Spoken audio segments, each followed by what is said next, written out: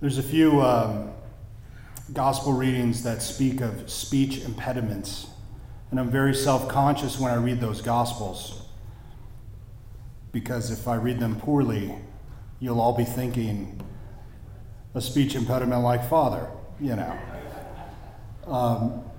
So thank you. You obviously didn't see nearly the humor in it that I did, which is typical.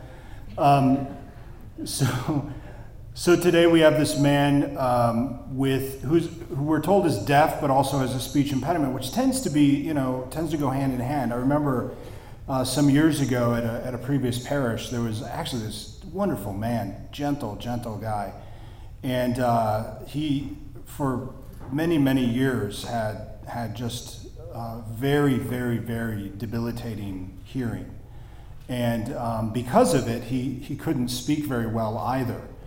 And of course, and I don't know all the mechanics of it. Some of you, I'm sure, do better than I do. But we can infer, or we can deduce from that. If you can't hear sounds properly, you can't mimic them either, right? I mean, obviously we learn how to speak through hearing speech, right? That's how we imitate the speech that we hear. So if a person doesn't have correct hearing, it's going to be very difficult to learn how to speak properly as well. So the man that we're hearing about in the gospel, who is deaf, he's obviously not blind, so he can see that people speak, and he's probably trying to imitate that mechanic in some way, but because he cannot hear speech, right, his speech itself is going to be incorrect. He's not going to be able to communicate properly, as it were, through his speech. He'll have an impediment. And so when we look at the miracles of Jesus, they're always operating on different levels. It's never just the miracle. It is clearly the miracle. I mean, the miracle is happening. But when the Lord works a miracle, he's doing more than just the miracle.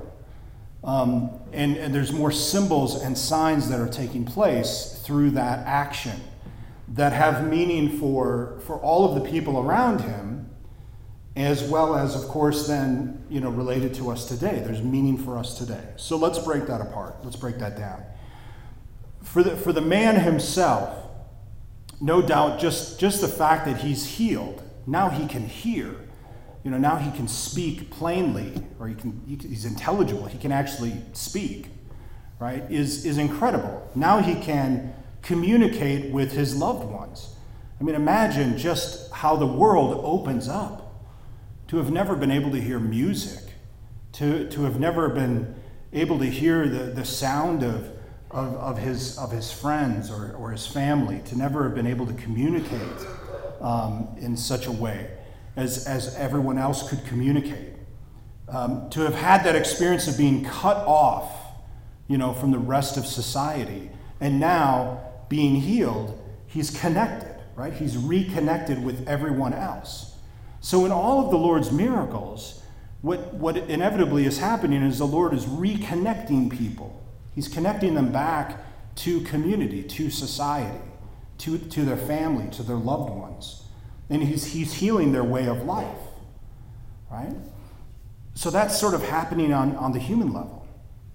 But on the spiritual level for the man, now what did Jesus come to do? Jesus first came, his sort of primary obvious ministry, because he's born in the line of prophets, is he's coming right now, his ministry in the Gospels, his current ministry as we're hearing about it in the Gospels currently, is the proclamation of the kingdom. He's proclaiming the good news. So all of the people are hearing all of this wonderful proclamation of the good news. But the man who's deaf isn't. He can't hear the proclamation of Jesus. He can't hear the good news of Jesus. I mean, imagine being in the presence of God himself, Jesus Christ. I mean, you might think, well, gosh, Father, I don't even like to go to Mass every Sunday. I go 4 times every Sunday, so stop complaining, by the way.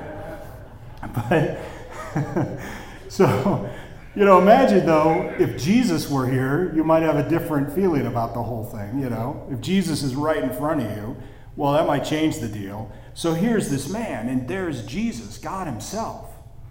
and he probably wants to hear what everybody else is hearing. He can't hear it. He can't hear this wonderful message, this beautiful message of salvation that Jesus is proclaiming. So when Jesus heals him, he now is able to hear the message of salvation, the message of God himself. And not only is he able to hear it, but given that the Lord heals his speech impediment, he's now able to proclaim it. Because not only, how we do the whole, may the word be in my mind, may the word be on my lips, may the word be in my heart, may the word be on my lips. We're supposed to proclaim the word of God as well. So the man who's able to hear the word of God is now able to proclaim the word of God, right? So he who hears the word of God can now tell others about what he has heard, what he has received. He's able to share the message that everyone else has shared.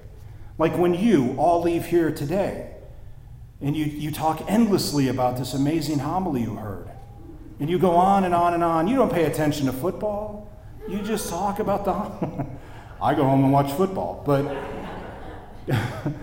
I mean, if we heard Jesus, we'd probably be talking about it. If Jesus were here and he were talking to us, and then he left, we would probably be here just sort of stunned, and we would be amazed. And that's what we heard. They were amazed, and they were just so filled with joy, and they just wanted to talk about it. So now this man can talk about it.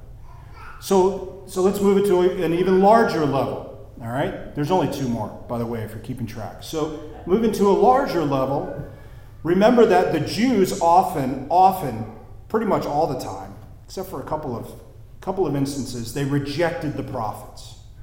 So the man represents sort of the Jews, en masse, sort of the Jewish tradition of rejecting the prophets. And as opposed to that rejection, that deafness to hearing the proclamation of God, Jesus heals the man's deafness. And now he represents a new openness to the Word of God.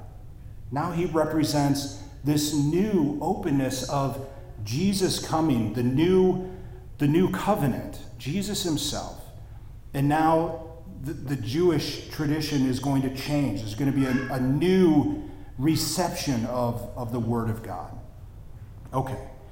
And then the last thing, the last level, is that this man represents all of us. The man represents all of us. So somebody should probably grab that child. We have a child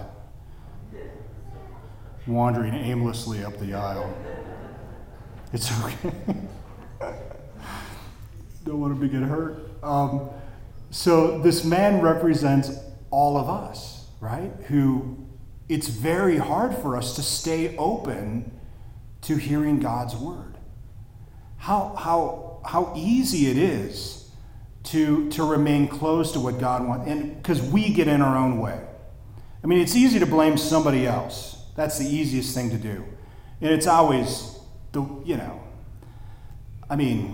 it's always our fault. Whenever we really look at our lives and our problems, pretty much 95% of the time I've found that everybody's problem is themselves. Now, there are times that somebody else is your problem, but for the most part, you're your worst problem, and I'm my worst problem. And we get in our own way. And when it comes to receiving the Word of God and being open to the Word of God, it's our problem. We're the reason we're not open to God's Word. We're the reason. I'm the reason I close myself off to God's Word. I'm the reason I don't listen to God's voice in my life. It's not your fault I don't listen to God's Word in my life. That would be strange for me to say that. When I don't listen, it's my fault. And when you don't listen, it's your fault. And so the man represents us when we are deaf to God's word, and we need an openness to God's word. And then likewise, we're called to proclaim God's word, to profess what we have heard. And this can become really difficult. Is it not difficult now as Catholics to say, I'm Catholic? Is it not a little bit more difficult right now? It's a little bit more difficult to wear this white collar right now. It is. I still do. It's a little more difficult. We might be a little bit more ashamed or embarrassed. But I'm never ashamed or embarrassed about Jesus Christ.